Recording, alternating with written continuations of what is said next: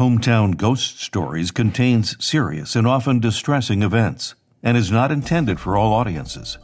Listener discretion is advised. This week on Hometown Ghost Stories, the legend of the Night Hag and her ties to sleep paralysis is one that dates back centuries and spans across nearly every culture in history.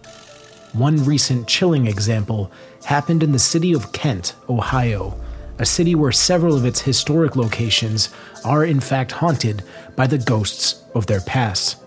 This episode features a special guest, Lindsay Brisbane from the Chilling podcast. This is episode number 76 of Hometown Ghost Stories, The Night Hag and the Ghosts of Kent, Ohio.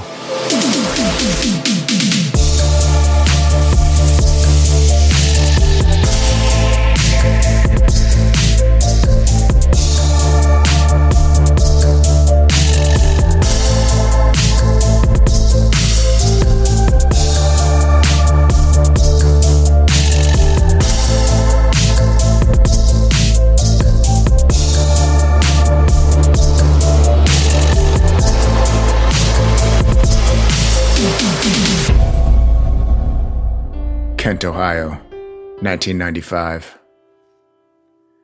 Sarah slammed shut the worn cover of the old book, causing it to exhale a light plume of dust from its worn pages. She hadn't slept in days and was terrified at the thought of going back to her house, to that bedroom where if by some miracle she was able to drift off to sleep, she was certain she'd meet that horrible hag who haunted her dreams. Shams al-Ma'arif was an interesting book, but it hadn't been any help to her, just a bunch of esoteric ramblings from an ancient mathematician.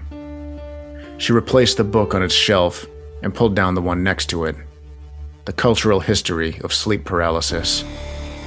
She thought that sounded like it might help with the problem she'd been having. She sat at the library table, reading for what seemed like an hour or so, when she came across something that shook her to her core.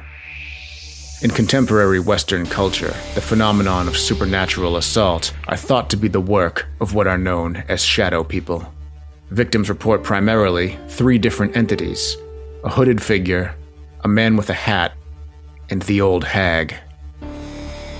The old hag, she said aloud. A shiver crept its way up her spine as she read about the entity whose description matched that of her own nightmares. Suddenly, she felt a hand on her shoulder. Sarah jumped and whirled around to face a very startled librarian. "Sorry, you startled me," Sarah explained as she caught her breath. The librarian adjusted her thick-framed glasses and nodded.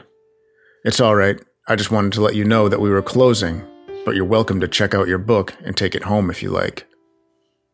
Sarah checked the book, got into her car, and headed back to her house. She pulled in the driveway and put the car in park. She didn't notice the curtain in the upstairs window moving as she approached the front door, fumbling with her keys. She set her things down on the coffee table in the living room and plopped down on the couch with her book. She had no interest in going to bed, knowing that she likely would just stare at the ceiling for all hours. She continued reading about the Night Hag, which was described as a decrepit old woman with long black hair, rotten teeth, and a pointy nose in certain Western cultures. What she found surprising is that the hag woman exists in almost every culture across the world, with varying distinctions. Before she realized it, Sarah began to nod off, eventually succumbing to her body's intense need for sleep. She dozed off with the book on her chest. She dreamed she was lying on the couch. Everything seemed normal, except that she could see her breath. That's when she noticed the figure standing in the corner of the room. Its long black hair covered its face. It was holding a book. Sarah immediately looked down and noticed the book she had fallen asleep with wasn't on her chest as she had left it. Suddenly, the figure dropped the book and started gliding towards Sarah. Sarah tried to scream, but she couldn't open her mouth. The hag woman climbed on top of her, her long hair falling across Sarah's face like greasy black tentacles. She could smell the rot from the woman's teeth. It felt like she weighed 1,000 pounds, and again, Sarah tried unsuccessfully to scream. She squeezed her eyes shut and tried with all of her might to extricate herself from what she prayed was just a dream. Just as soon as she willed it, she sat straight up on the couch and gasped for breath, filling her lungs with the damp, stagnant air of the living room. The hag was gone. Just another nightmare. Then she looked down and realized her book wasn't on her chest. That familiar chill ran down her spine as she looked to the corner of the room where the hag had stood in her nightmare and saw the book lying there on the floor. I'm Dave Wilkins, and this is Hometown Ghost Stories, Kent, Ohio.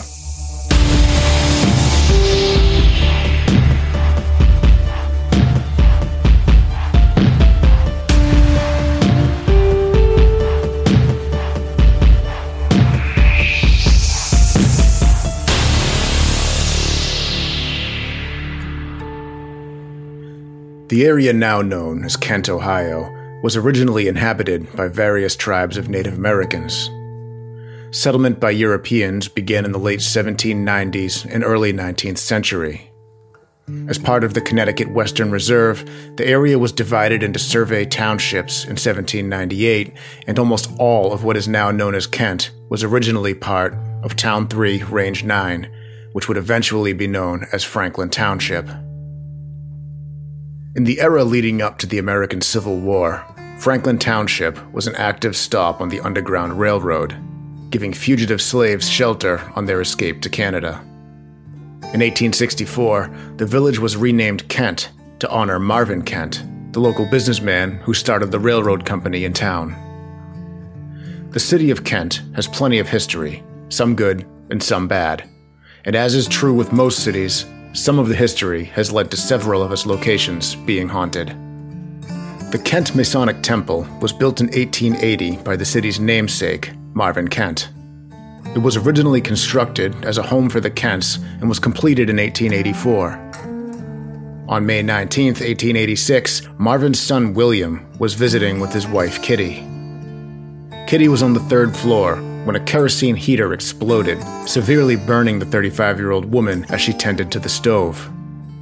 The burns proved to be fatal, as the next day she drew her final breath. After her death, the third floor was boarded up and shut down completely. The Kent family eventually decided that they didn't want to keep the home in their family, and instead sold it to the Rockton Freemason Lodge. The lodge moved into the home on November 1st, 1923. Since the lodge's claiming of the Kent home, members and visitors have reported numerous paranormal sightings. Witnesses claim to have seen a full-body apparition of a woman in old-fashioned white dresses appearing in various locations throughout the former mansion. She is believed to be responsible for the loud noises that emanate from the third-floor ballroom and leaving scratch marks all over the floors and walls. Kitty, however, is not the only spirit that haunts the old building. Nellie Dingley was the first librarian to operate the Kent Free Library that was housed in the Masonic Temple. She was also a nurse in the military who went overseas to aid in World War I, but she never came home. Her ghost is said to haunt the Masonic Temple and has been spotted walking quickly through the home dressed in an old-fashioned nurse's uniform. Kent is known for a lot of things, but over the years, its reputation has been that it's mainly a college town due to the fact that it's the home of Kent State University on East Summit Street. Kent State University was established in 1910 as an institution for training public school teachers. The school graduated 34 students in its first commencement on July 29, 1914, and in 1929, the state of Ohio changed the name to Kent State College, as it allowed the school to establish a College of Arts and Sciences. The university saw continued growth in both enrollment and physical size of the campus through the 1950s and 60s. In 1963, the Vietnam War was ramping up, and President JFK escalated American involvement by raising the number of troops. This sparked a chain of protests all across the country, many of which occurring at college campuses, including Kent State University. During the 1966 homecoming parade, protesters walked dressed in military paraphernalia with gas masks. In the fall of 1968, the Students for a Democratic Society, SDS, and a campus black student organization staged a sit-in to protest against police recruiters on campus. In 1970, President Nixon announced that the Cambodian incursion had been launched by the United States Combat Forces. This caused the peaceful protests on campus to turn violent.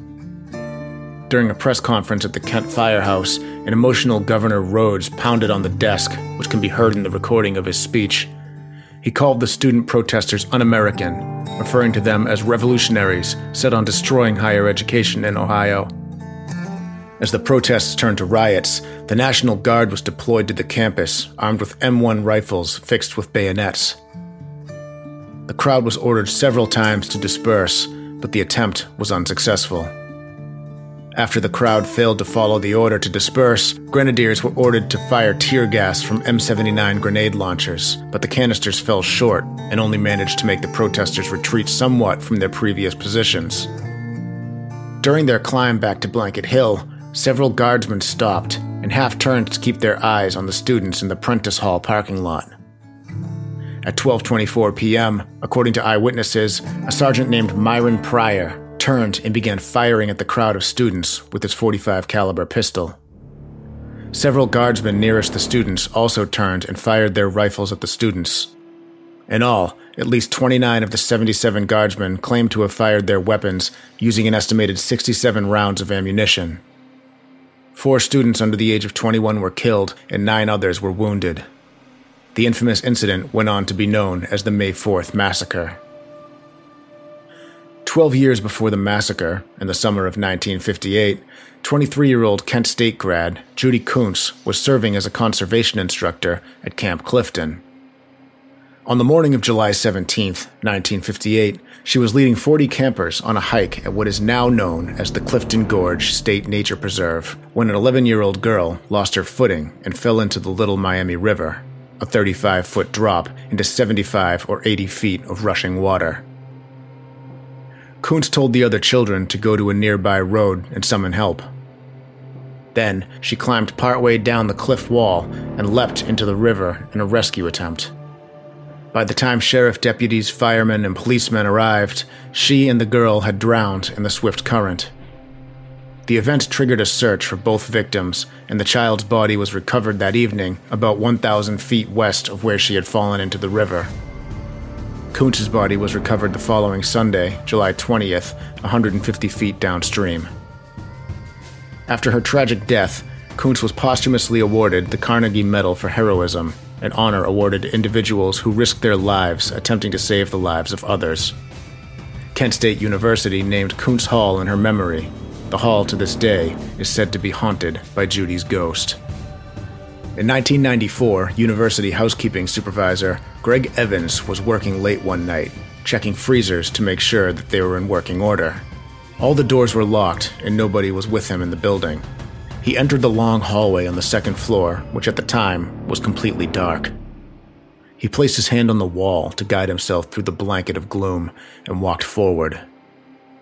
Suddenly, the hallway lit up and he saw a figure as brilliant white as could be. It was floating in the air. Greg rubbed his eyes, but the figure was still there when he opened them again.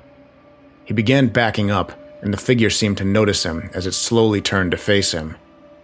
Before making eye contact, he covered his eyes with his hands and rubbed them ferociously. When he opened them again, the figure was gone. Greg never walked down that hallway again unless the sun was shining. In 2004, residents of Corb Hall began complaining that the halls had been overtaken by a stench for the past few weeks. The source of the smell, when it was discovered, was the decomposing body of a student, Julie Hogan. She had been dead for some time. An autopsy was performed, but was unable to determine the cause of death. She simply just dropped dead. Years later, a visual communication student and paranormal enthusiast began conducting research on the event and its possible ties to paranormal events occurring around campus.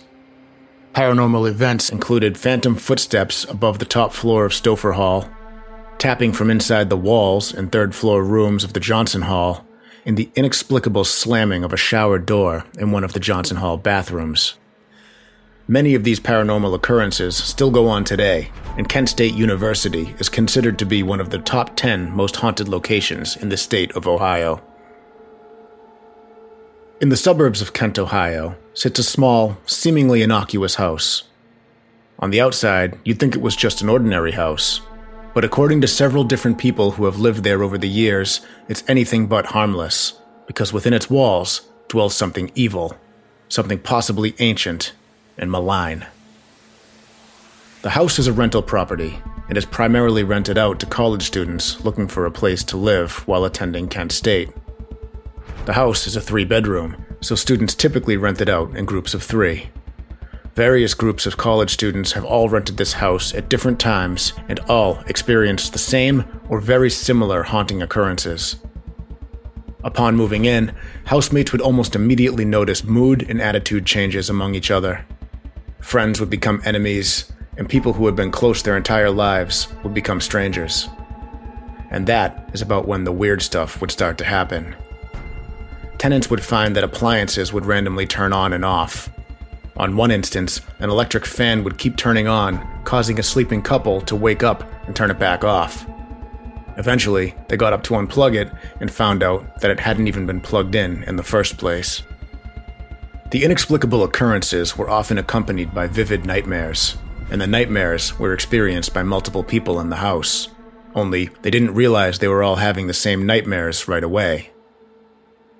In the nightmare, the dreamer would be alone in the house at first, but then there would be a woman with long locks of dark hair, wearing either a white dress or gown or nightshirt. She would either be standing at the end of the hall or walking into a bedroom or hovering over the bed of the sleeping person, and she was not pleasant to look at. At first, the nightmares were just that, nightmares. But then, tenants would begin seeing the hag in the house while they were awake. It didn't stop there. House guests would see her too. On one occasion, a tenant had a boyfriend stay over in the house. He woke in the middle of the night and saw a woman with dark hair standing in the hall. Unsure as to who she was, he began to approach, but as he did so, she opened her mouth and growled at him.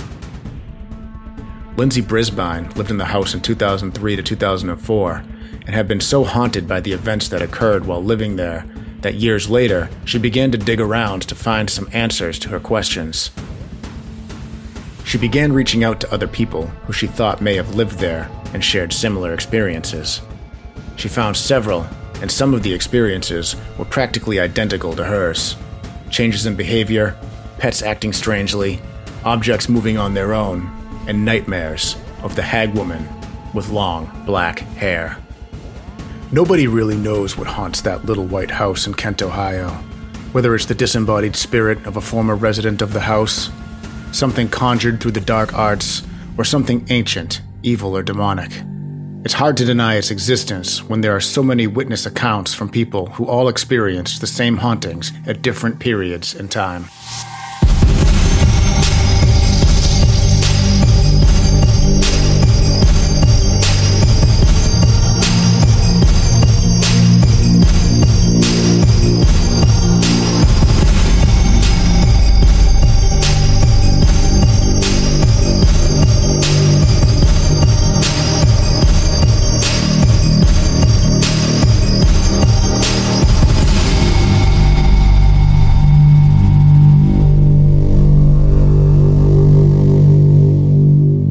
Gentlemen, welcome into Hometown Ghost Stories, episode number 76. I'm Jesse Wilkins. I'm joined by Rob Coakley. Hello, Rob. I think I've found a new type of ghost that I just do not want to be haunted by. And Dave. Hello, Dave. What's going on? Same. I'd have to agree with you. The old hag seems a little out of my league of paranormal to deal with at the moment. So I'm going to let others deal with that situation. Yeah. Speaking of others, we have a special guest on today's show. The source of many of these stories here, and we're talking about Kent, Ohio, so we figured who better to bring on than our friend Lindsay Brisbane. Welcome in, Lindsay. How are you? Hi, thanks for having me on. Oh, thanks for joining us. So, Lindsay, you're from Kent, Ohio, or you at least went to college there, so you were telling us that not only the story that we shared our view, but you've also been to all these places and seen all of this and had some other experiences in these places as well. Yeah, I mean, I don't know all of what you guys want me to go into, but it was crazy you brought up the the hall that woman's named after, I actually dealt with her ghost for an entire summer. So when you brought that up, I went, no shit, they actually know about Kuntz Hall. And I actually have quite a story about that one if you want to hear it, but We do. Okay. We do want to hear it. Okay. I also want to talk about the name of this town. They're Kent, Kuntz Hall. There's some real close names going on here to some bad words that we don't want to say on this show. They need to relax over there in Kent, Ohio is what I'm going to go with. Yeah, and I have a really heavy Midwest accent, so those words could definitely sound like bad words with my accent, for sure. Well, that's fine on this show. So yeah, why don't you start by telling us a little bit about your experience in this hall? Yeah, so my parents had moved to Florida and abandoned my ass when I was 18, and I didn't have anywhere to live. So I decided I'll live in the dorms because they had one dorm open. And the whole campus was completely vacated. So I was literally living alone in this dorm. And I think I'm like 2 floors above me, there was a bunch of foreign exchange students, but beyond them, there was nothing. And there was only a few classes going on campus. So I took extra classes anyway. So I move into this room, and the first thing that started happening was as I was staying in my room, it was across from what would be like an elevator. Mm-hmm. And the elevator would just come up and ding on my floor. And you had to press a button to make the elevator come up to your floor. And when you're the only person basically living in this building besides many floors up, one, group of students, I couldn't figure out what was doing it. And it would happen all hours, and it would I could hear it, and it freaked me out. But I thought, whatever, I'm the only one here. Maybe it just knows I'm here, like just electronically. I don't know. So in the middle of the night, classic time, probably around 3 a.m., every night, the room, the way it was like a very long room, and my bed was near the windows at one end, and I had closets and things.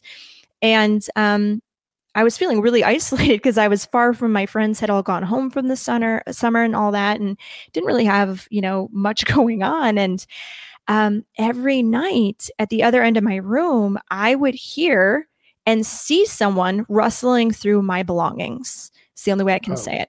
So I could see the shape of a person going through my closet, going through my things, like digging through my stuff. And I would get up the guts to flick on a light, and nobody would be there. So my best friend, Lane, who you hear about her a lot in the first season of my podcast, she stayed over one night, and I didn't tell her anything about what was going on because I didn't quite know what was going on yet. And she wakes me up in the middle of the night and goes, "Dude, Lindsay, there's somebody in your room. They're in your room. They're like going through your stuff." And she's like shaking me, and I wake up and I go, yeah.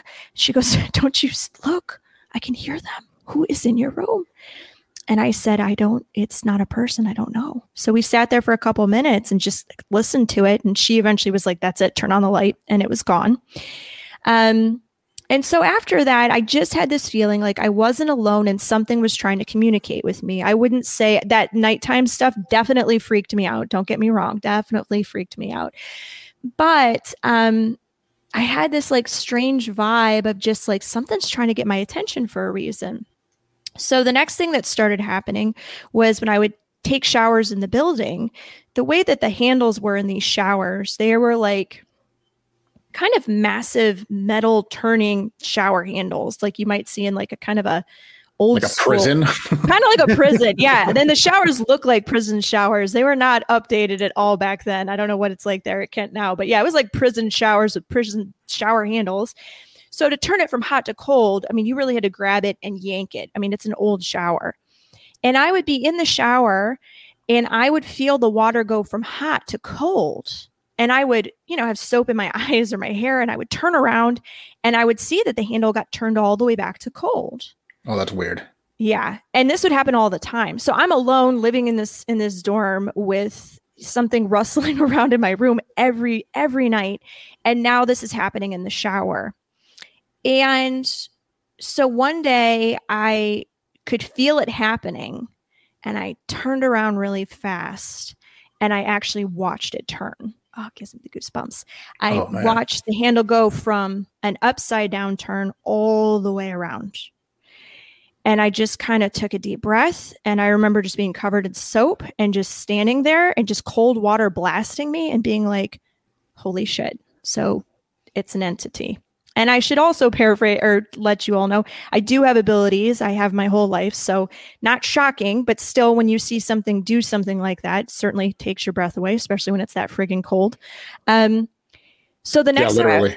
literally. So the next time I was in the shower and this happened again, I felt it starting and I said, whoever you are, I promise you I'm listening and I will figure out who you are and what you want. But you have to communicate this to me. And I felt the water go from cold to hot. And I went, okay. And something in me told me this has to do with water, cold water. So I knew it wasn't just something playing a trick. At this point, after I said that and I felt it, I knew they're communicating to me. It has to do with water. So I knew that in my head. So I kept continuously at night, I'd hear it. And now I knew it's communicating. I don't have to be as scared. And I would hear it in there. And I would say, if you're in here because you're alone too, it's okay. I'm alone too. But I'm trying to sleep if you can keep it down. And I would actually see its shadow figure stop moving and it would just sit down. And I would go, you can stay if you want to, kind of thing. Which is so weird to say. That is weird. It is That's so creepy. Weird. Well, there's a lot of about this story that I find interesting because you have an experience with something, and it's, at least for me, or I feel like for most people when they experience something, their first thought is like, I'm just crazy, right? I'm losing it. But to have somebody else then come in, like your friend Lane did, and witness the exact same thing, it validates what you saw. So that takes it to a whole other level. And you're not the only person who's had haunting experiences in that hall. As we found, you can research it. You can look into Kuntz Hall and get the backstory and everything about that. And there was one thing that I found was that the shower door would slam in. No way. See, I didn't even know all this. So this is what's so funny. You brought up the Kuntz Hall thing. And although I went to Kent, I didn't know that it was haunted when I was living in it at all. So then the next thing that happened is one day I was going to leave my room and a hand reached over my shoulder. And as I grabbed the door handle, the hand put its hand on top of my hand. And when I looked, it disappeared about forearm up. So I saw it reach over, kind of put its hand on my hand, and then it just dissipated forearm up. And I just stood there and just stared at it like it's whatever this person is. But I could tell it was a woman's hand. I could see that. So I every day was like, what is this entity? What do they want? And usually they want something. And I get the sense that they're alone or they're lonely. So one day I'm walking through like the lower area of the building, like walking around, and there's this plaque. And the plaque tells the story about the woman who saved or tried to save the child from drowning, said her name. And instantly goosebumps, chills. And I said, that's who it is. And that's who it is. So that day I went back up into my room and I said, I know it's you. I just wanted to say, you were so brave to try to save that child. You're not forgotten. There's a plaque to you. I'm here. I'm alone.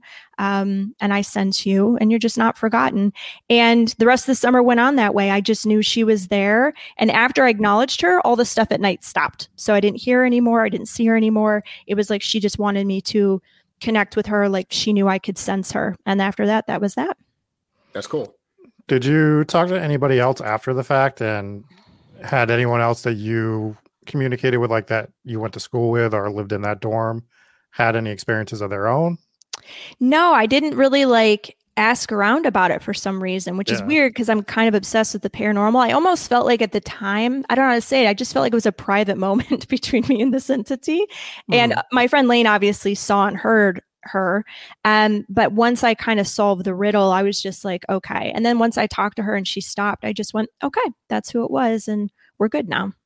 One thing that stood out to me is when you were telling one of the things that happened, you said, oh, I still get goosebumps telling this story. And I have the story from the house in Bridgewater, as our listeners know.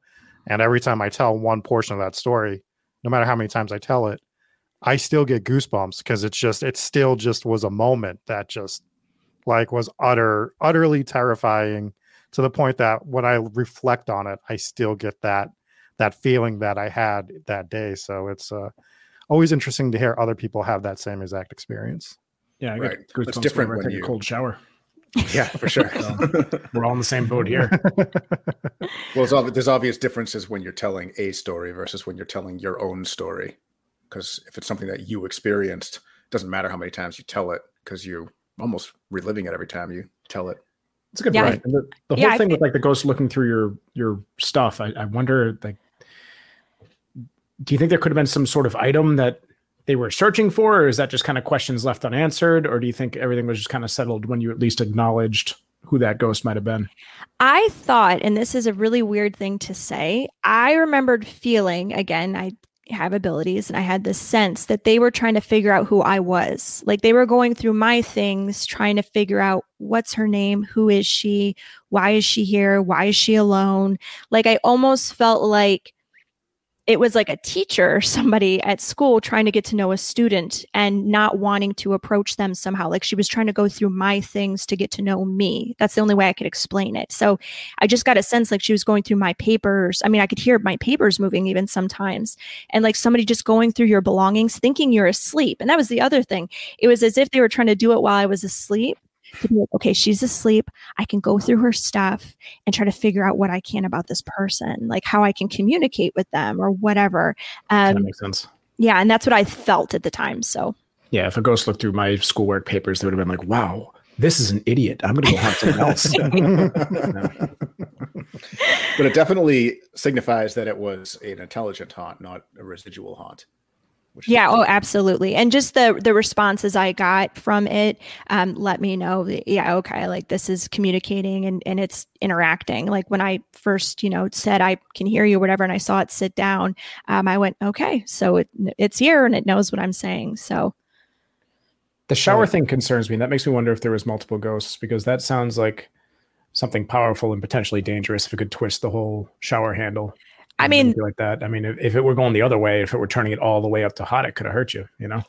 So. And it was a really jarring, like the first few times it happened. I mean, I remember getting soap. The first time it happened, I got soap in my eyes, which by the way, I have really small eyes and I hate getting soap in my tiny eyes because it's really hard to get the soap out. And I'm not, thing. Yeah, I don't know. I joke that I have shrimp eyes. They're so tiny, but my eyes are so small and I'm not good. Like I've never been able to put in contacts, or like I'm really bad at putting in eye drops. And I literally remember when I got soap in my eyes that first time, I was just like, what the, like I was freaking out and I couldn't, it was so cold and I was like trying to like navigate it. And then it just kept happening until I saw it happen. Then I realized, okay, something's doing this for sure. And I think like she was using the water, especially turning it to cold, to symbolize the drowning and the cold water. So it was like her way to say water. Well, Jesse, that's an interesting point about the dark or possibly demonic, is because Lindsay, on your podcast, you had what's his name? The demonologist there. Oh, Michael Salerno. Yes. Yeah. It wasn't he saying that if something is strong enough to, whether it be move furniture or physically push a human, that's usually demonic. That's usually the big D. Yeah. Anything that can move anything over 5 pounds, you're more than likely dealing with a demon. There are cases of entities or spirits, if they practiced hard enough, that's the way I look at it, over time, maybe they can do certain things. But if they can move anything over 5 pounds, they say it's probably a demon. Yeah. So would you say that crank in that shower, more or less than 5 pounds of pressure to move it?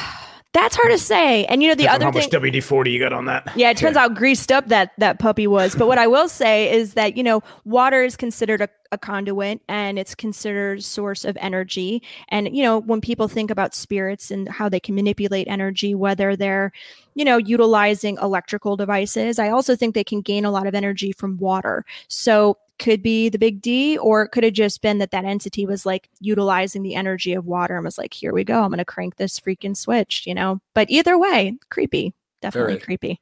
Very, very. All right, Lindsay, you've done this to yourself and I'm sorry about it, but what we need you to do now is we need you to go get a ruler. Okay. And we are going to measure your tiny eyes and see I just got nervous because tiny. we're talking about big D's, and I'm like, oh no. Well, that's only fair. If we measure my tiny eyes, we'll have to get out a ruler for big D's too. Fair. How big is your demon? I think that's what all your listeners need to call it from now on. Yeah, Big D does not stand for Big Dave. We don't have any Big Daves on this show. Just one small one. Yeah, so that's the Kuntz Hall in Kent State. And then the other thing that haunts there is, well, they don't know. So they get there was the body of the girl they found. That was, do you remember that story? I feel like that would have been big news. No, I actually don't. Maybe that's before my time or after my time. I mean, before my time, I mean, the May 4th stuff, like totally. I visited all those graves, which you have to walk by, or like they're not graves, but like where they were shot, they have them marked off, which is such a strange feeling. And then I one time early on when I first started school there, I was walking back from classes at night, and I'll never forget just walking across this huge field where it all happened. And there must have been, I don't know, 200 candles, something lit. And I was alone in the middle of like the darkness. It was probably like midnight. I was at graphic design school at the time. So I had been there really late and I was walking home and I'm like, and this is where I'm a human sacrifice. Like I didn't click that it was like May 4th. And I was just like, and this is where I die. And I just walked across the field. And when I got back, I realized, oh, that was that. But definitely like spooky vibes. There was more than once I would walk by where they were shot and you could just feel the energy. I don't know how to explain it. You could just randomly just feel sorrow and pain and fear just at random. Yeah. Well, if you are a human sacrifice, we will come to the location that you were sacrificed and we will try to communicate with you because we would like to have you back on the show in some form or manner. And if it's as a EVP, then it's as a EVP. We do what we do. I'll come through for you. I promise. So did you whole different level of ghost stories right there? Sorry, Dave. Did you accidentally ruin the ceremony when you walked through it without realizing it? Yeah, the whole way, like I can't even tell you because I totally blanked on the day and what was going on. And by the way, all my other years at Kent, because I was there for 5 years, never had that happen again. So my first year was the only time this whole candle of like 200 candles, like lining the whole hill, lining the field, lining everywhere. And there was no one around. Like usually well, that's why they banned you because you walked right through the middle. It didn't help that you blew out every candle too. That was just I like walked by and I just started kicking over the candles. I'm like, what the hell is this? Get this shit out of here. I got places to. You brought them into your cold shower. You're like, I'll take those. I was light my cigarettes off. I'm like, oh, these are nice. This is perfect. This is all I need. Roasted a few marshmallows and they're like the Satanists are like, Jesus, we can't. This girl's ruining everything. I don't think the Satanists say Jesus. Oh, that's true. Right. They're like, Satan. Oh, Satan. So that's Kent State, which is so when you said to me, Kent, Ohio, I was looking into it and I was like, all right, what can we find in Kent that's haunted? And then I found, Kent State. And I was like, the May 4th thing, this place must be haunted. And I was pretty surprised to find out that the college is haunted, but not because of that. Like the hauntings have nothing to do with that. To my knowledge. Yeah, I had I don't know if you want another spooky haunted dorm experience, even scarier than the last one, by the way. This isn't the show for that. Oh, not at all. Okay, then we won't go into it. But if you want to hear it, this is a pretty messed up one. Again, with Lane, my best friend and former roommate. This is before we lived in the horrifically haunted house that would end up being my podcast story. But so we heard rumors that there was a haunted dorm on campus, not Kuntz Hall, but another one, and that it was abandoned. And I thought, what? Like, I've never heard of this. Like, I don't understand why no one else knows about this. Weirdly enough, we became friends with a campus police officer. Don't know why that happened. His name was Jeff the Cop, we called him. And Jeff the Cop came in for pizza one day. And I said, hey, Jeff, you ever heard of a haunted dorm? He goes, yeah, the abandoned one, right? And I went, you've heard of it? And he goes, heard of it. We get 911 phone calls from inside the building. Problem is, there's no phone lines or anything in the building. We get them to this day. And he proceeded to explain that in the 60s or 70s, a few students had committed suicide by either jumping off the roof or hanging themselves in the rooms. And so much paranormal activity had happened that the college, without wanting to say it, sorry, Kent, that the rumor's out, but without wanting to tell anybody, decided to shut the dorm down completely. They didn't knock it down or anything. They just shut it down. And he goes, when we get these 911 calls from inside the building, usually lining up with times or dates of these supposed suicides from way back when. We have to, as police, go search the building. And many of the officers are so scared they won't go search the building. So we got him to tell us which building it was. And to my surprise, I had walked past this building a ton of times. I had never known. It looked not in disarray, but it was clearly sealed once we got close to it. And I went, this is it. This is the building. So I come up with this great idea with my friend Lane that we're going to go in, take a little peek about. And my other friend and roommate, Rebecca, who's from my first season as well, is going to be our lookout. And I decide, being team leader, that we'll go during the day because it will be a lot less suspicious. No one will see us with flashlights on and stuff inside, since I know that the cops patrol this via our friend Jeff the cop. So we find an open window. We decide what day we're going to go back.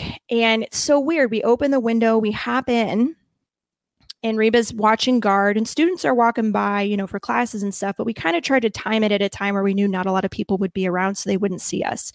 So we hop in the window. And the weirdest thing is, when we first got in the first room, it was a room of somebody must have been an architecture student, because there was miniature buildings and things they had made, but they were all still in the room. And I remember looking around and going wow, look at this stuff. And it was all covered in dust and old. And I thought, how long has this place been closed? We start to walk down the hallways. And what was really weird is the place was closed, but everyone's stuff was still in some of the rooms, really weirdly, Amityville Horror style, flee the house. We're walking around going there's people's bedding still on beds and people's clothes still in closets. This doesn't make sense as a college student. When you move out, you take your shit. I was just why? And it wasn't like that in every room, but enough rooms to be this is kind of weird. So we're wandering around, and I had this dinky little Polaroid camera that I'm taking. It was this mini Polaroid back in the day, and pulling out and taking pictures. And we go down this level, and it's almost like a little boiler room, not quite a basement, but a half basement. And we get in there, and my chum Lane, she's tapped in for sure. And she just grabbed me and she goes, "We are leaving now." And I'm "Dude, we just got in here." I'm "What do you mean we're leaving now?" I'm we're fine. She's no, something's wrong. Something's wrong. We go back up the stairs. And we get to the top of the stairs, and I took a picture with my little Polaroid, and I put my camera down, and I went, "What's that?" And Lane goes, "What?" And she looks, she goes, "Dude, what is that?" Now, at the end of this hallway, the way it was lit, because it's daylight, we have light streaming in from all these dorm room doors that are open, and light at the end of the hall, what would be the main kind of common area. There's all this light everywhere. And now it's there's this gigantic shadow person, huge, standing at the end of the hall. And the whole space went from being lit to looking almost like it was night in there. But I could see this being. So we both just stand there for a minute, and all of a sudden, the doors, it starts to come towards us, almost like Slimer and Ghostbusters coming at Bill Murray, except it's the scariest shadow thing, starts kind of rushing at us. And as it's rushing, the doors that are open are slamming together. Boom, boom, boom, boom. We just run, and instead of going out the way we were supposed to go out, we bust out the side door of this building into where students are now everywhere. Our lookout, Rebecca, is "Guys, what the hell is the matter with you? You're banging doors in there. Everyone heard you. We got to run." And we're "That wasn't us." And she's "It was so loud. We have got to go." And students are kind of gathered around "What the hell?" as they watched us bust out of these doors. So we go back to our dorm that night, and we're laying in our bunk beds. And the way our beds were in our college dorms, our desks were below, and our beds were in these kind of bunk bed things that we would hop up into. And we're laying in our beds, and I'm in mine and Lane's in hers. And I hear this, at first it sounds like grumbling, not like a stomach growling, but kind of like a rumbling sound. And I kind of go, "Lane, you hear that?" And she goes, "Yeah, I think I hear something." And then we just hear a and this growling sound. I go, "Fuck this." I go, and Lane jumps out of her bed. I jump out of my bed. We take a left out of our room, down the hall into the bathrooms. I remember like my heart was racing. And she's standing in the bathroom with me. I'm like, dude, what the heck is going on? I'm like, we made a mistake. We should have never gone in there. That shadow thing. I took a picture, and I kind of had a weird picture where you could kind of see something in it, but it's like a mini Polaroid, but you could kind of see something. I said, it's all my fault. What have we done? And she says to me, I got to tell you something. And I went, oh, what? And she goes, I stole something from the building. Oh, no. And I go, what? She goes, remember when we came in that first room and there was all that cool, like little miniature buildings and architecture stuff? I just thought it was so cool. I took one. And I go, why would you do that? And she goes, I don't know. I just did. As we're talking in the bathroom, you hear it again. Like the loudest, most demonic shit you've ever heard. We run out of there in our pajamas. I say, get your shit, get what you took. We're going back now. And so she's like, I don't want to go. I go, I don't care what you want to do. Dude, we brought something back. We're idiots. We've got to take it back now. So now it's like, who knows what time. We have to march all the way back to the abandoned building. I remember it was like surrounded by a bunch of like kind of like pine trees and stuff. Super spooky. We didn't make Reba go with us or anything. We get there. I have like the smallest flashlight in history. I'm like terrified, shaking. And she's so scared. She's like, I can't do it.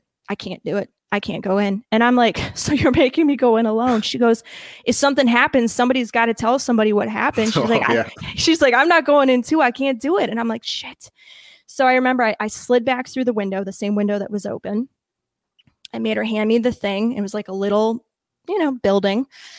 And I had to look around in the dark because in my head, I was like, we took this, we brought it back, whatever. And I was like, I got to put it back exactly where she found it. So I'm in there shaking with this little flashlight, looking at all the dust on these desks. And there it was. And I put it right back in the exact spot. And I kind of put up my hands. I said, whatever we took with us, you're not allowed to leave with us. You are coming back here now, and we are leaving, and we apologize. And I slid out that window, and, yeah, and that was the haunted abandoned dorm. Is that where it ended? Yeah, that's where it ended. Thank God. Good. Yeah, good. That was it. Oh, it worked. That was the end. So was the dorm originally closed down because the students had committed suicide, or was it something like they closed it down because it was too haunted? I got the sense from Jeff the cop. Now, again, he could have been pulling our tails a little, but what I will say is the information he gave us, and at the time we were talking, he seemed pretty straightforward about it. And then I remember I did get to speak after we did this idiotic thing to another cop on campus who said the same thing, that they were getting the 911 calls. Officers who had to go in there experienced paranormal activity, were often chased out of the building. So this was like confirmed by two officers separately. And what I got, the long of the short of it, was that too many kids had killed themselves in the building, and the campus, the college started to think something's up. And with that, paranormal activity was happening after that. So they were just like, okay, we've had a couple of suicides, and now stuff's getting weird. We're just going to shut it down. And seeing the amount of stuff that was left in the rooms, like, I'm not saying Amityville, like all the students ran out, but certainly students don't leave their stuff like that. So that also didn't make very much sense to me. Mm-hmm. Yeah, that's a weird detail. I had kind of wondered because if it was like right after, maybe that was the student's room or something like that. But if it was like the whole place was left like that, it's very strange. Yeah, it was really weird. Left. It does make me think of Amityville. Soph basically came in and asked the same question. She said, so the college dorm was shut down for the suicides and didn't allow students to take their things, or didn't clean up after they left. Why such a strong reaction? Well, yeah, what I can say is whatever was in there that could slam all those doors, and the sound of it, like to this day, and seeing that thing kind of rushing us, but the sound of the doors like slamming in unison, and then busting out the side door of this place and seeing students everywhere, like with these looks on their faces, like, what are we hearing? Like, you could tell everyone was like, what the hell? And having my friend go, what are you guys banging around in there for? Everyone heard you. And just going, okay, that happened. So if that was in there, and I can only imagine if you lived in that dorm, Lord have mercy. I mean, Jesus. Yeah. I mean, Matthew comes in with the question of the day, which we'll be talking about a few times. He said his slamming door is over 5 pounds. Yeah, I don't would know say how much force it would take to slam. I mean, to close a door, it doesn't have to be 5 pounds of pressure, but I mean, if you're slamming a door, I don't know. I would Depends on say, the door, I guess. and what I would say with that too is like if you're thinking about a long hallway, these hallways in these dorms are really pencil style, like long. It wasn't just 1 or 2 doors. I would guess conservatively maybe 15 to 20 doors. That's so crazy. I would go with that has to be the big D. Yeah. We also found the friend not to bring on ghost hunts in the future. Right? Oh, what, the thief? Oh, Yeah, Lane is, and what's weird is she has so many paranormal stories, really spooky ones too. And she's the first one to provoke a ghost. She's the first one to take some. I don't know what goes through her head because I'm Well, like, hey, dude, if she ever goes to the Conjuring house, she can leave with 68 Annabelle dolls. oh my gosh, she Take as would many as too. she wants. They're She's everywhere. and Lane is weird as hell. Like she collects like really scary dolls and like the kinds like ventriloquism type dolls, and she'll like hold, like she's weird. I love her. She's my best friend, but she's a total weirdo. When she used to collect clowns, and I hate clowns, and I would sleep over either at her apartment or in her room, and she would like line them up. So when I woke up in the morning, they were just like right there. And I'd be like, yeah, if I didn't have kids doing? that would be terrified of these items, I would be collecting like all of the haunted items. No, I'm never going to Lane's house. I am not ever going to Lane's house. So if that invite ever gets sent out, she can keep it. If you ever hear from Lane and I'm at least not there to chaperone, yeah, don't go because who knows? Yeah, it sounds terrifying.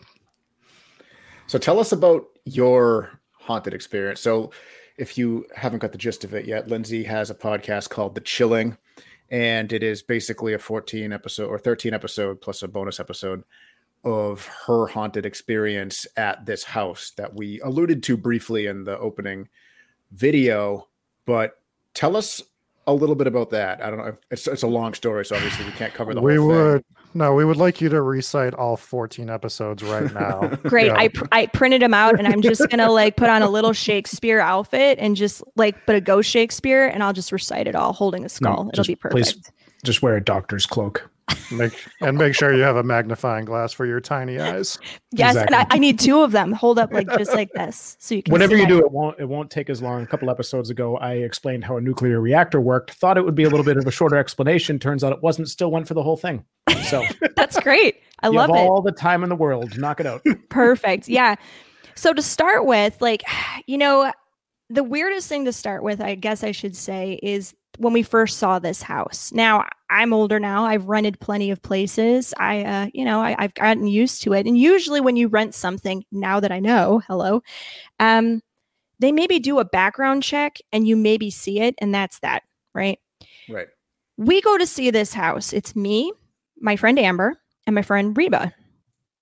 Now, Amber is like tough as nuts, man. She is a sharpshooting, no bullshit, just a straight shooter. I love Amber. And Reba's very quiet and very calm and very reserved, and I'm like the outgoing clown of the group. So we go to see this house, and the landlords both want to meet all of us and want to show us the house. Now, none of us have ever rented anything outside of living in college dorms, so we have no frame of reference. So we're like, well, that's weird, but I mean, whatever. Like, we're desperate to get into this house because we didn't have a 4th roommate.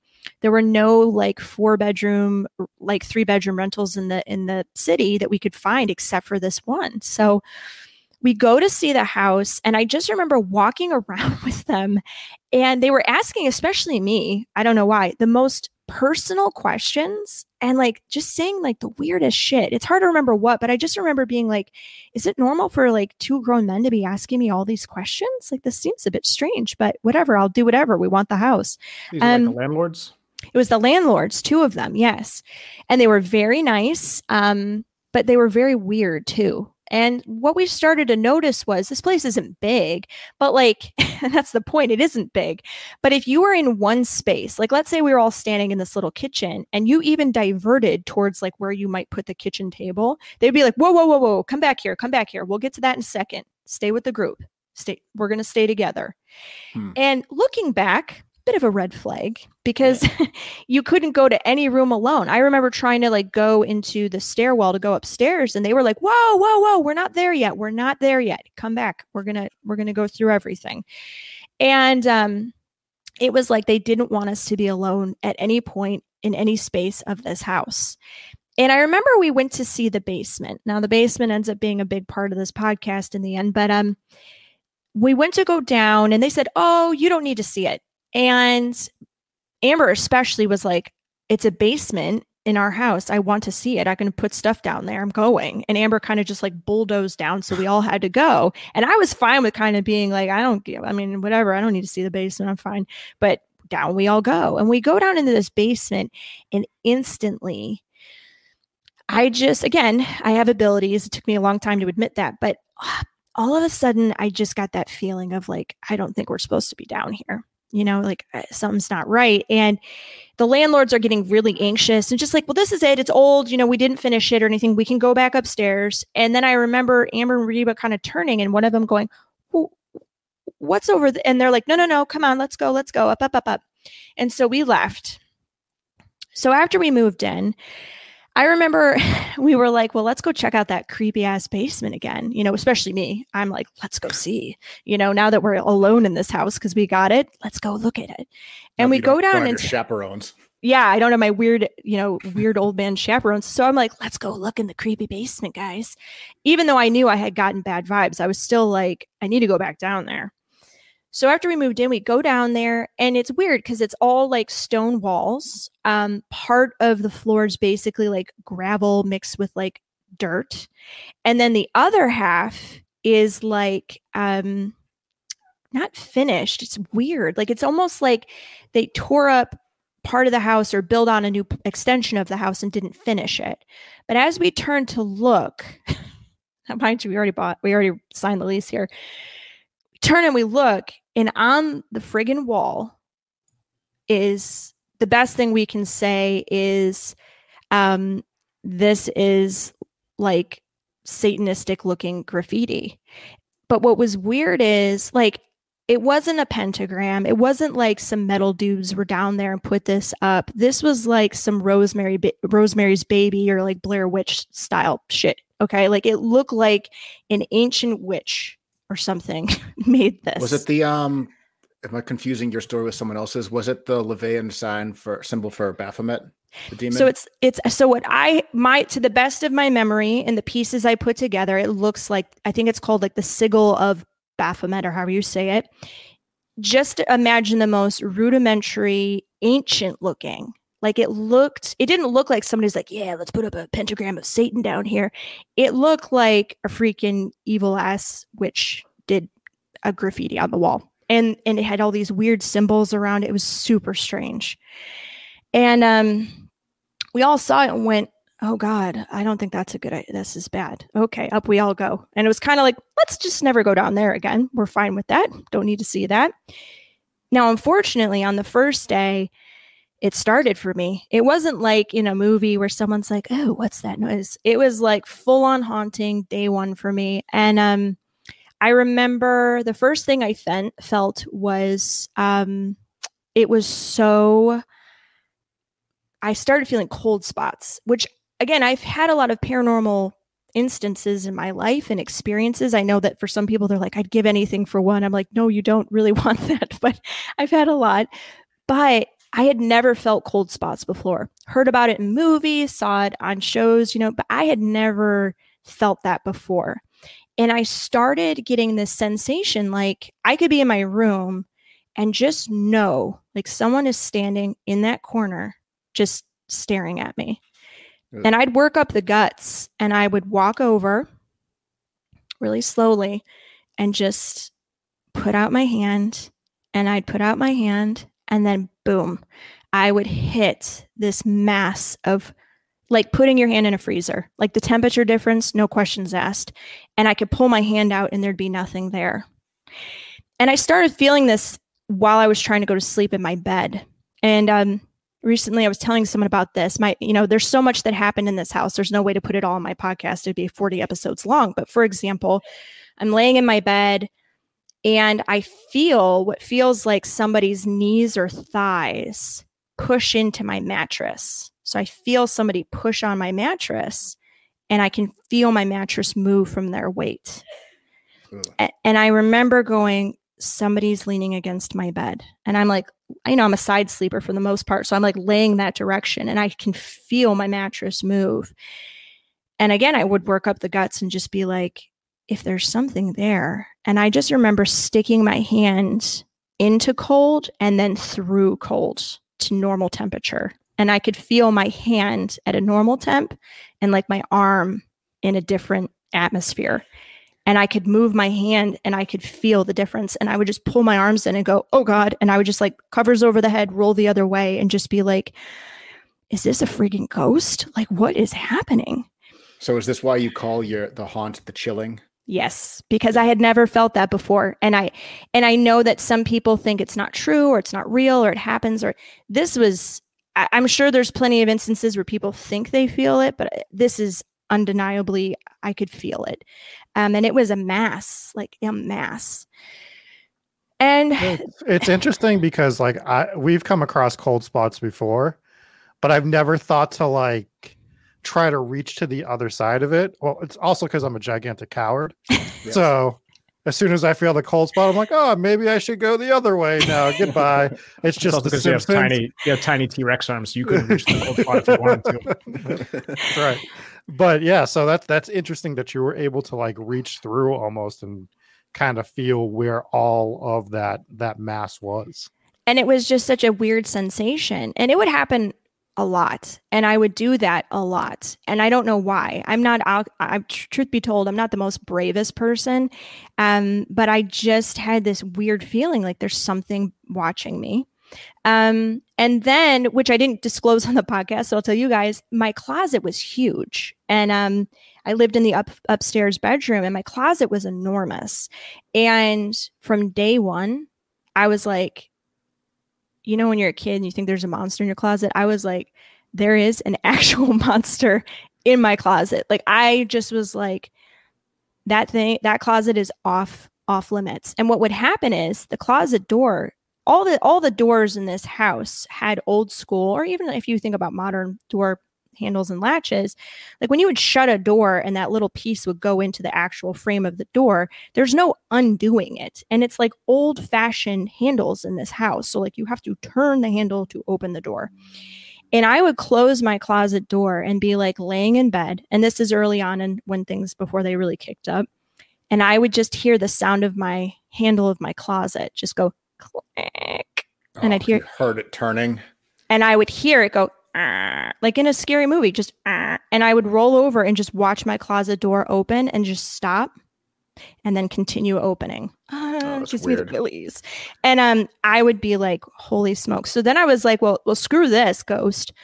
I'm going to just pin the door open forever. Because if you're in there, then I just want to see you and I don't care. And there's no more opening my door because it's freaking me out. So I actually propped open my closet door and I put a bunch of stuff against it because I was so tired of it opening and doing all this creepy stuff. But what happened was whatever was in my closet, I got the sense every time I went in there, I don't know how else to say it, I felt in danger. Like if I went in my closet, I just felt in danger. So I actually took all my clothes, pulled them all to the front sides of the closet, moved all my stuff to the front side of the closet so that to get anything, I just had to stick my hand in and just grab what I needed.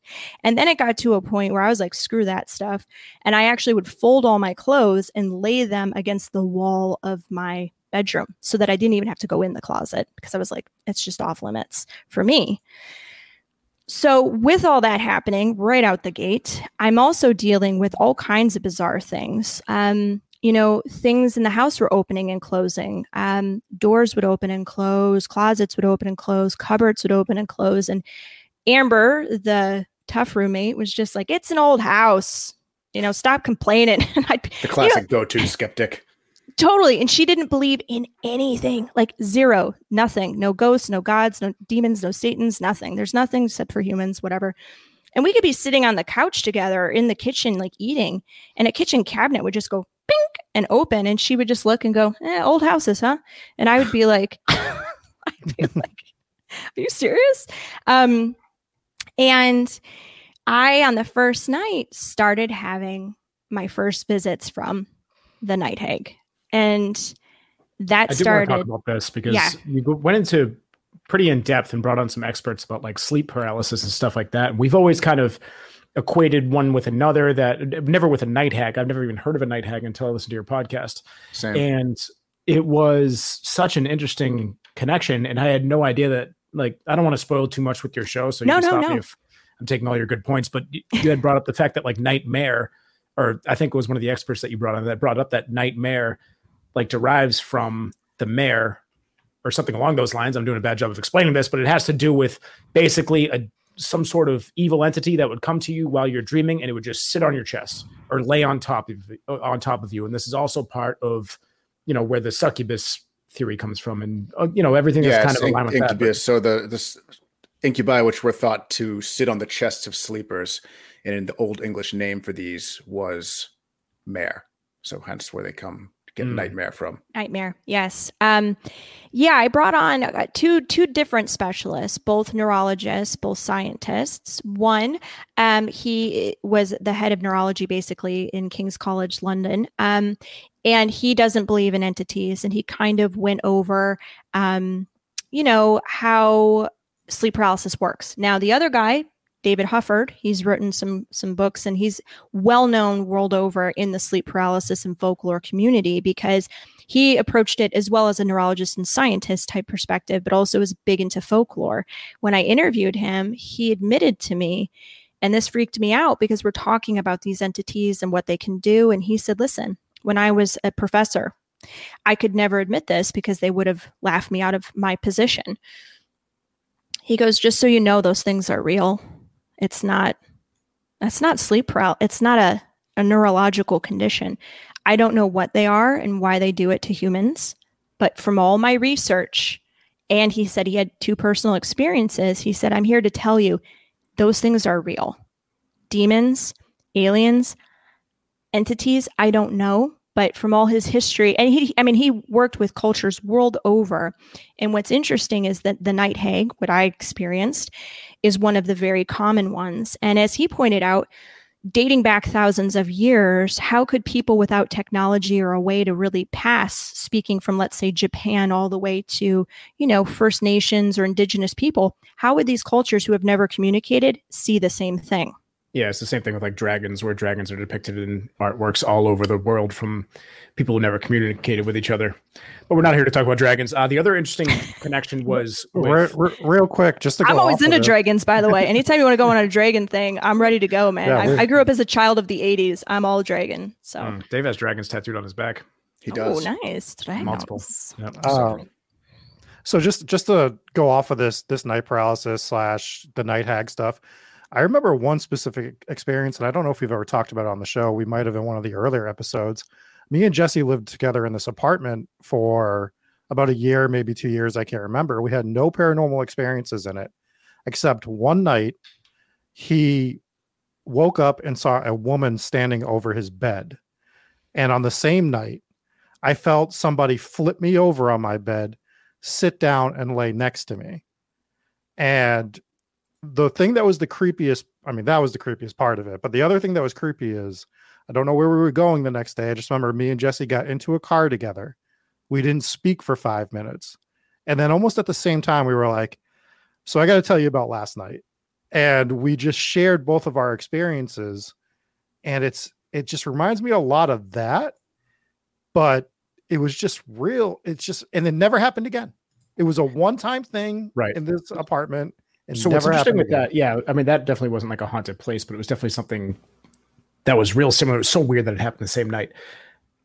What really struck me as interesting when listening to this was you're kind of tied to witches and witchcraft. Also, found out why Hagrid is called Hagrid, which is kind of an interesting pun, because Hagrid means you got rode on by witches. Mm-hmm. And I'm like, damn, I bet Hagrid did ride some witches in his time.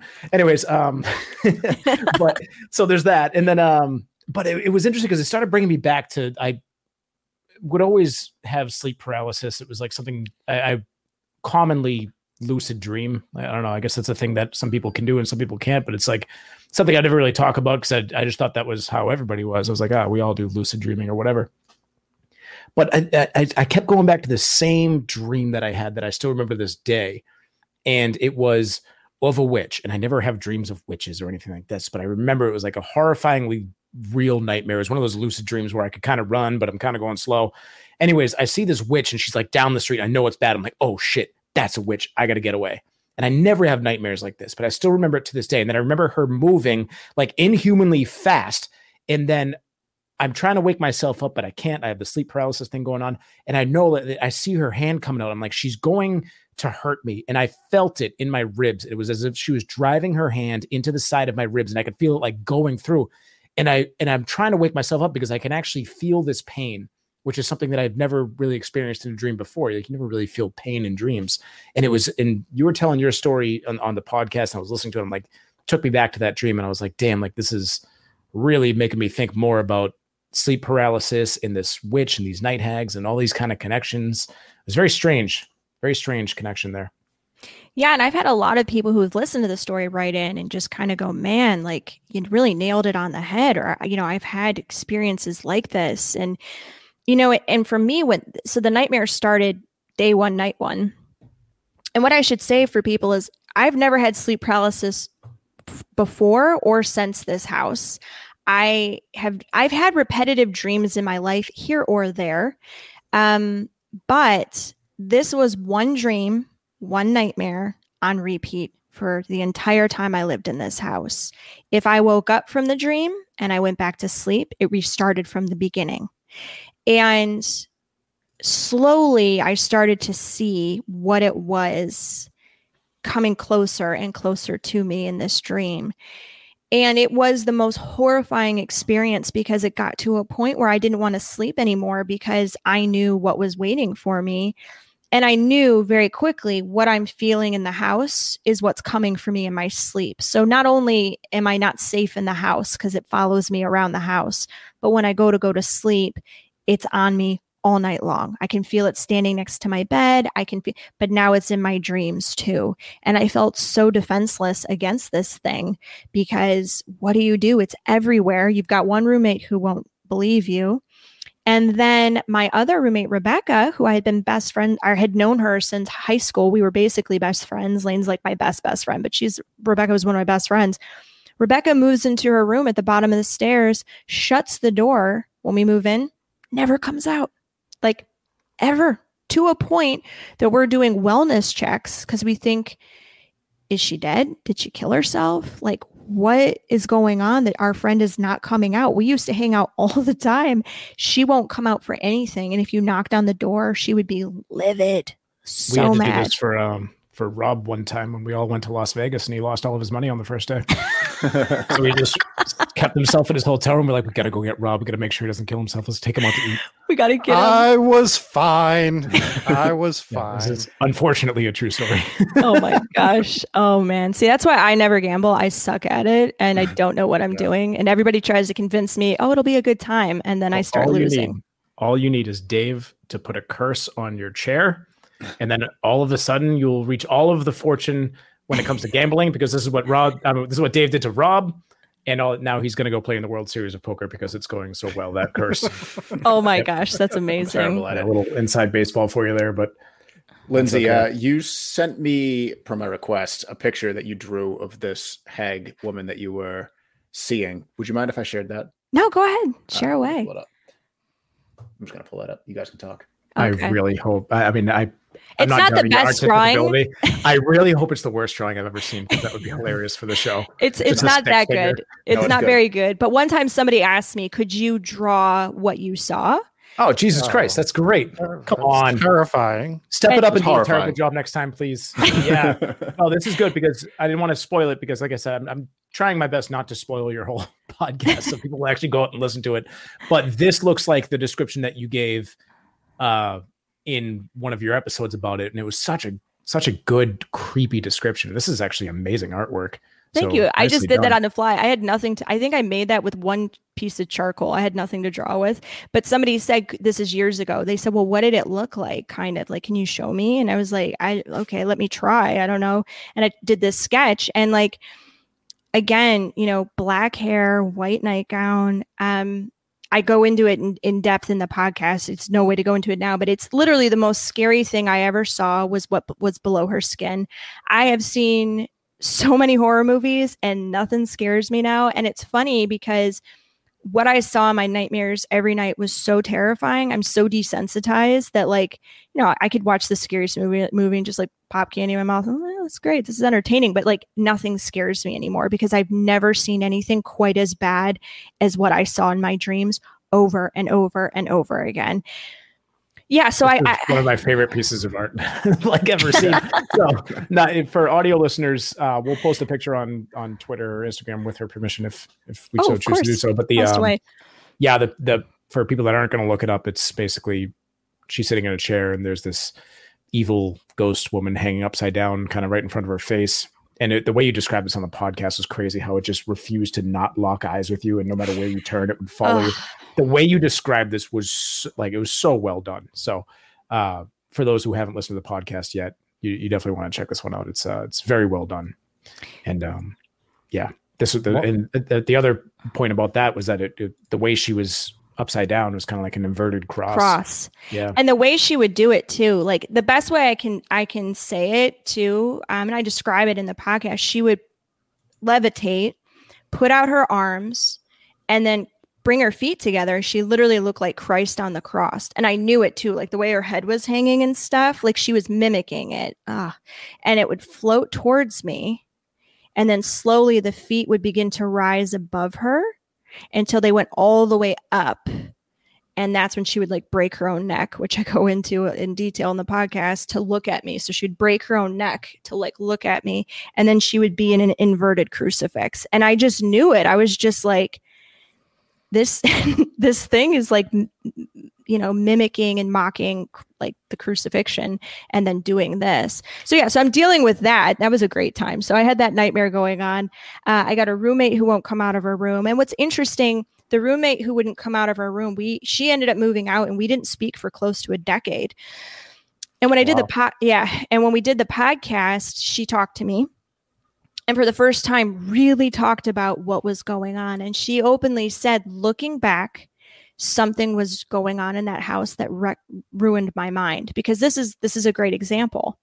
She said that she would hear me outside her door, like tapping and laughing and like whispering and like doing all this weird stuff. Right. And she said she knew it was me and my voice. Or she would hear me running up and down the stairs and then come down and do it. And she even said she saw my feet under the door one time even. And she would hear this and get really mad at me. Like, why is Lindsay always picking on me and doing this? Like, this is so weird. And more than once, she admitted, she would hear me out there or hear me on the stairs coming up to the door, see the feet, and would swing the door open and nobody would be there. And she would then realize that no one was home. And she says, looking back, what's really disturbing is it was clear that something was going on. And yet at the time, she can see I'm not there. She can see I'm not home. And yet she was convinced it was me. Chad is mentioning doppelganger, and this does leave you with a couple of questions. Do you think it's something like that? Or why did she assume it was you and not one of the other roommates? I think that, speaking with demonologist Michael Salerno, if there's one thing I learned, and he ended up being a huge soundboard for me. I love him. Throughout my podcast, he was on the podcast, but I would message him constantly with questions, trying to get answers. And he said, when you're dealing with the demonic, that they want to divide and conquer. And usually they go after the strongest person first, because that person's the glue that can kind of keep everybody together. And he said, it went after you hard because of things that happened to you the year prior, but also you have abilities and you're strong, and it knew it needed to take you out first. But also, if you're the kind of glue of your friend group, how better to divide your friend group than to cause one of your friends to think it's you who is tormenting them, and you that's trying to upset them, and you doing all these things to them. It is a doppelganger situation because it's literally using your voice or planting that in that person's head to make them upset with you. And it really worked for sure. That is interesting. When we're done with the show, I'm just wondering if you can message me this address, because I am looking for a reason to not talk to Dave for 10 years. Oh my goodness. Yeah. And so from there, the next thing that really started happening was the running on the stairs. And what's weird about this is the house was small. It was old. So for example, if Reba was in her room downstairs watching TV or doing something, I could hear her. And Amber, who was on the back side of the house, who by the way had a basement door in her bedroom, lucky Amber, even with me upstairs. That's a strange addition for a bedroom. Yeah, always, really. great with the Satanist, graffiti in the basement, even better. But Amber would be in the back bedroom, and if she was watching TV or something, I could hear her in her room. So Rebecca would start complaining about this running on the stairs and how loud it was. And she'd be like, when she would come out always in anger, she would be like, "You are so loud. I am sick of hearing about this." And in the beginning of this happening, I would be like, "I don't hear anything. Like, I don't know what you're talking about." She's like, all night long, up and down and up and down and up and down. And, I'm trying to sleep. And Amber would be like, the stairs literally go above my room. I hear nothing. Like, it does sound a lot like a lot of different demonic cases where it's trying to break everybody down, turn everyone against each other. And that's one of the things that are pretty common. Yeah. And so I'm not sleeping well because I literally am, dealing with a night hag situation. Rebecca's not sleeping well because of the running on the stairs that no one else can hear. So, she's becoming more and more livid. And as that's all happening, an interesting, one night I was doing my nightly routine, and I was in the bathroom and I just got this feeling like I'm not alone. That feeling I'd had before, but I felt something step up on me, like press itself into me. And when it did it, it was cold, but I could feel it was the body of a woman, like pressed against me. And, as this thing pressed against me, I remember the way the bathroom was, my finger was like literally reaching for the light switch when it happened. So I was like frozen, and I'm standing there going, there's something standing behind me. And the mirror was right over my shoulder. So I like really slowly turned my head and I could see my own part of my own back, and there was nobody there. And I went, holy shit, it's it. So, I ran, and as I ran, I could hear it running behind me.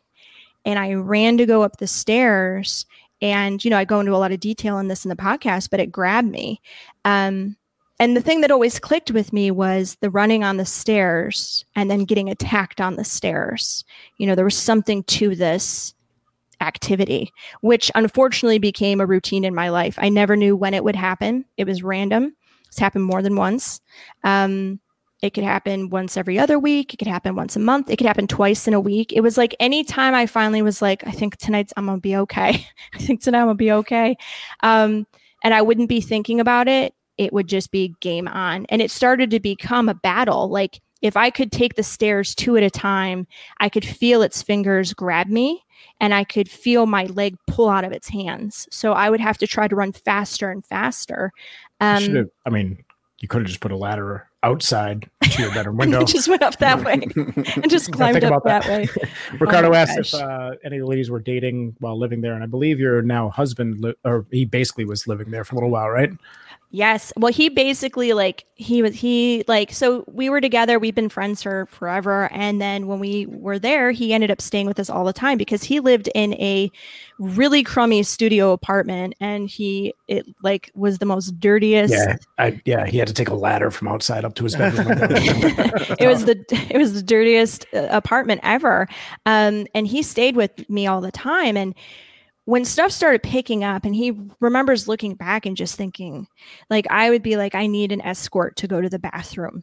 I need you to walk me to the kitchen for a snack. I need you to hold my hand. And he would just be like, okay, hun. And there'd be times where I would be like, I need you to get up. Like he'd be sleeping or something. I'm like, I have to go to the bathroom. I need you to take me. And he'd be like, this is ridiculous. Go. And I'd be like, I'll pee the bed. I will literally pee on you. Like you either can take me or I'm pissing the bed. And he'd be like, okay, I'm up.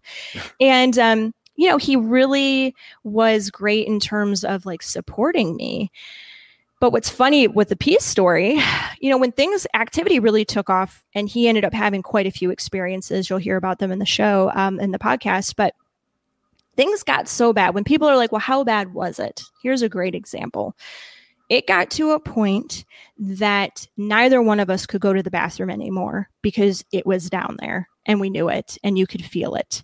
And so what we would do is he would just pee out my bedroom window, and I would, no joke, pee in a cup and throw it. Like, I'm living in like the 1800s. This is a great bond. I'm assuming this is probably why you got married. This is a great bonding experience. Great bonding experience. And I would literally pee in a cup and throw it. It was like a giant, Taco Bell was a giant Taco Bell cup.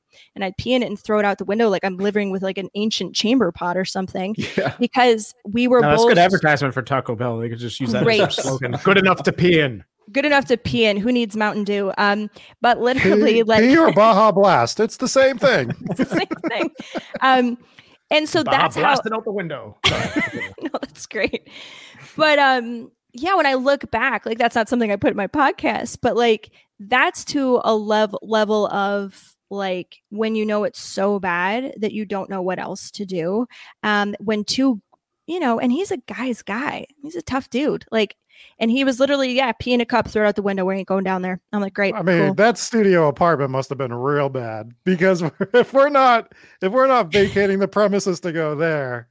Like... Well, what's crazy? So there would be nights. There would be nights when the paranormal activity was so bad that we would all go to his apartment. I can tell one story that it's not my podcast for your listeners, but eventually, Amber ended up realizing the non-believer is now one of the biggest believers of all. The house changed her forever. She ended up having an incident. And when that happened, I remember at the time, the internet then isn't what it is now. And I had been trying to find information about what to do. I had reached out to priests and ghost groups and nobody would get back to me. Like, I heard nothing. And I didn't know what to do. So this is a really bad idea, but I thought, well, maybe we'll just like glean some information. Let's watch the original Amityville horror movie, which at the time I had never seen. So we rented it, and the three of us were sitting on the couch. And again, so much happened in this house. I couldn't put it all in the podcast. There's too much, but we were sitting on the couch. This is so bizarre. And we're watching the movie. And I just remember like getting a little uncomfortable, like watching the movie, trying to be like, what do these people do? Like, what do you do in a haunting? Okay. And Amber out of nowhere, she's sitting next to me. She starts going, I don't think we should be watching this. I don't feel right. And Adam's kind of going, guys, I don't think we should watch it in this house. I don't think we should be watching this. And I'm like, we have to figure out what to do. I don't know what else to do. No one's helping. Like, we're watching the damn movie, guys.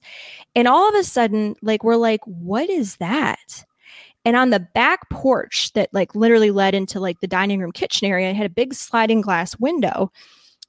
And this green glowing light started illuminating.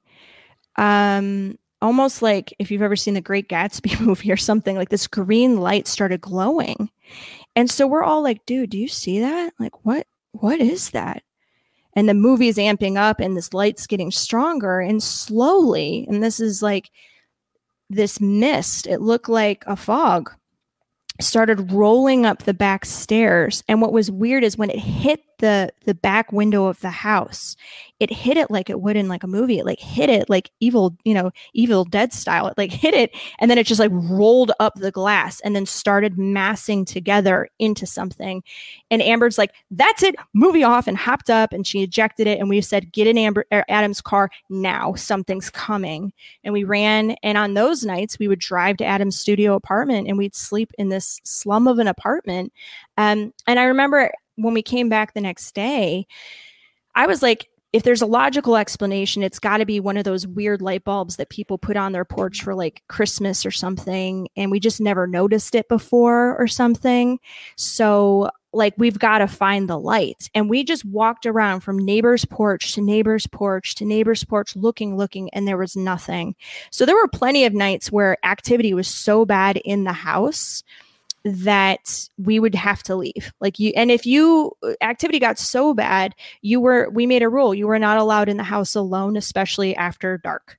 So if, somebody got done with classes, even if you sat there for hours, you would just wait in your car. You just could not go in the house alone. So it got to a point where everyone, including your boyfriend, now husband, they were all experiencing. I remember you told one story where your boyfriend had to run out of the house because he was just terrified to be there alone. Yeah.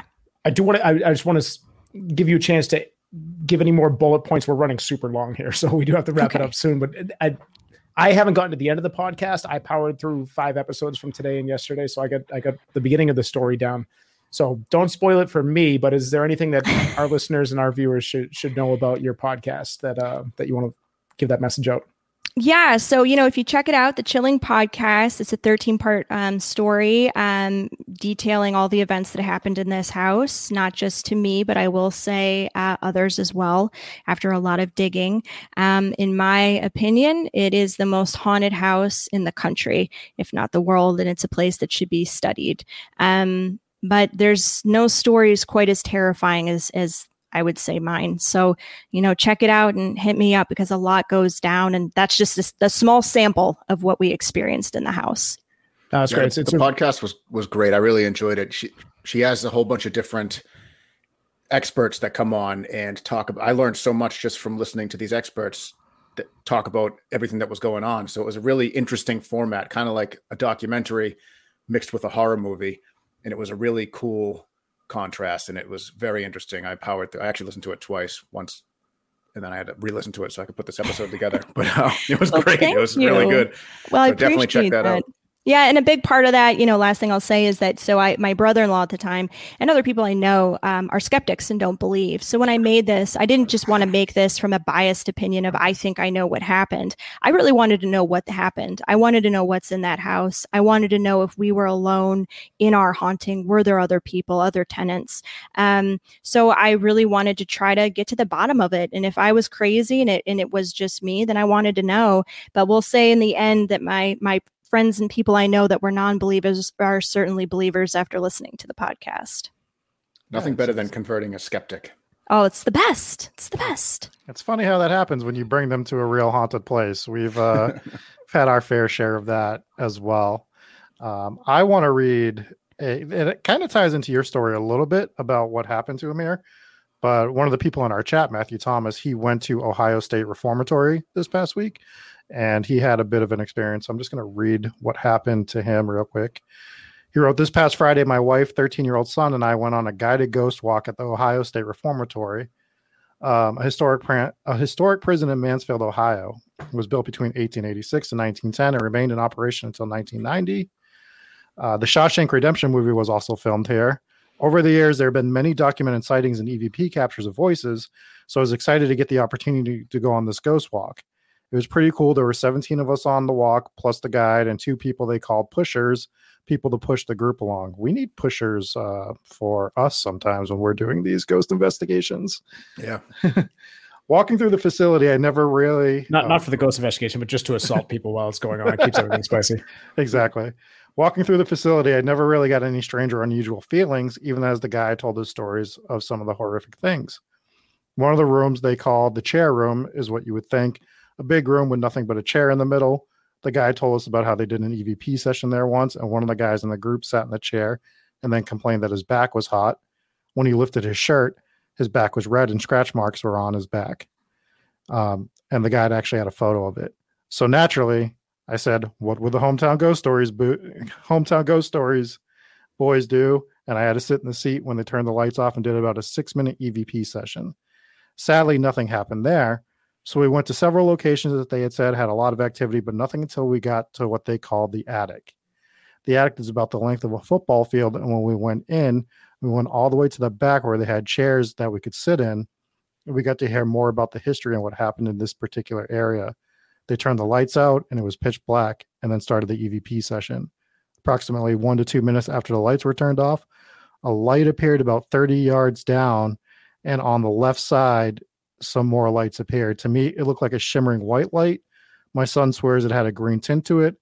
It stayed there for a good 4 or 5 minutes as the guide and folks in our group asked questions. Then one of the group's guys asked if it would like to come closer, and it bolted towards us to about 10 yards from us and then disappeared.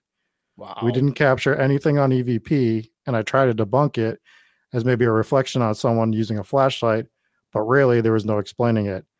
It was an experience that we'll never forget. We finished the tour, went through the jail cells in solitary, but nothing else happened.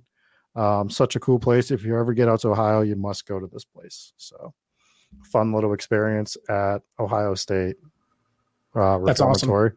And relevance since we're talking about Ohio. Yeah, that's why we pulled that one. So that's a great place, by the way. Lane, of course, has been there, and they used to do haunted houses there too. Growing up in Ohio, it's a cool spot. So definitely check it out, people. I was there just for the because that's where they filmed Shawshank, which is an awesome movie. I got to stand outside the gates of it. I was there on a work trip, but I wasn't able to book a tour to go through it. Big regrets, but it's a sight just the same. Just seeing it outside the gates, it is definitely a sight. So there is something you like about Ohio. Look at that. I mean, look how we've all come around now. I mean, if we're going to be honest, Ohio is still the worst state in America. To be perfectly clear, I'm sorry. I'm pretty sure North Dakota doesn't even exist. So, well, Ohio is a whole thing. I haven't had a Grace, North Dakota yet, but Ohio is thumbs down to Ohio. Yeah, well, that's why I live in Austin, Texas now. Sorry, Ohio peeps. There you go. See, she knew. She had to escape there. Very good. Lindsay, thank you for coming on. It's such a crazy story. I'm excited to finish it. And for those of you who want to listen to the podcast, you can search it on Apple Podcasts. It is called The Chilling, and it is also in our show notes. So if you click on those, you can find it there. That was season 1. Is This Ghost Story? I don't mean to put you on the spot. What's your game plan for season 2? Yeah, so season 2 is just going to be interviews with people with weird stories. Some are my friends and family. Some are people from like the paranormal community. Some are listeners, but gathering just some great stories. When you're the person who has the spookiest story anyone's ever heard, everyone comes to you with their story. So I wanted to share some of those. And that's my goal for season 2 and the future. And I'd love to do another one like season 1 again. That just takes time and I'd have to find the right story. But you just have to experience a horrifying haunting again. I just have to find somewhere else. My dream goal would be to, as crazy as it sounds, is to go back to the house and stay there and investigate, because I know the evidence we would get with a team, but that's kind of kooky to do. But you can also do your stories on the college, because those were really creepy. So that's an idea. So cool. Yeah. Must be nice to have a season. We're just in an endless loop of episodes that we're never going to get out. Jesus. Anyways, thank you again, Lindsay. Again, you guys follow her. The shows and the link to the shows in the show notes and her Instagram as well. So thank you for coming on. We appreciate it. And we will have to be in touch, see what you got in store for next season. Awesome. Thanks, guys. Big D. Big D's all around. We don't know what that's like, but yeah. All right. Bye, guys. Appreciate it. Let's take a second to thank our patrons real quick. For our VIPs, we have Allison V, Jeannie R, Justin T, also Justin T. We have Lisa J, Mallory K, Mike Oubliette, Blake, Mom and Pops Wilkins. Yeah, but we have Robert H, Stephen V, Irish Assassin Gaming, and always the one and only Demon King. We also have Ambi R, Anna C, Donnie N, Even Better Hometown Ghost Stories, Garrett, Lily, IDJF Batch, Jake V, Janice G, Mar Fire, Matthew T, Papa Squatch, Rachel B, Sarah Cook, Stephanie A, Sydney B, Al Capone, Anthony T, Ashley M, Brandon W, Brennan B, Captain McSlugs, Cody G, Eric S, Huggy Bear, Joe R, Kiralee J, Mark M, Mariah M, Paul from St. Louis, Sarah R, Solar Flare, Soph M, and Hooper. And we just got a $10 donation from the one and only Matthew T with an OHIO, hashtag Big D in the chat. Thank you so much to everybody on Patreon. Thank you to Matthew T for that $10 donation. You're a legend. I believe we also got a $1 donation before the stream even started. From Mar. So thank you so much, Mar, for that donation as well. You guys are awesome. And thanks for sticking around. This was a bit of a long one, but we definitely wanted to get through as much as we could. Again, the Chilling podcast, go check it out. That has Lindsay's full story on there. I would assume, like I said, I've only gone through 5 episodes, but so far I can appreciate this. The audio quality is fantastic, and that's step 1 for me when I actually want to listen to a podcast. So it's well produced, and the experts that she has on will teach you a whole lot. Anything else, gentlemen? Drop her a 5-star review and tell her you came from us. Yes, absolutely. Specifically me from Hometown Ghost Stories. Yeah. Dave did nothing. Yeah, I did nothing. no part of this episode, basically. So thank you guys for tuning in. We will catch you on Friday. If you want to stay up to date, we're going to cover, I forget, I See You on Netflix. Yes. So if you want to watch that before Friday when we drop the horror movie review, check that out. Anyways, that'll do it. Thank you for hanging out. We'll see you next week.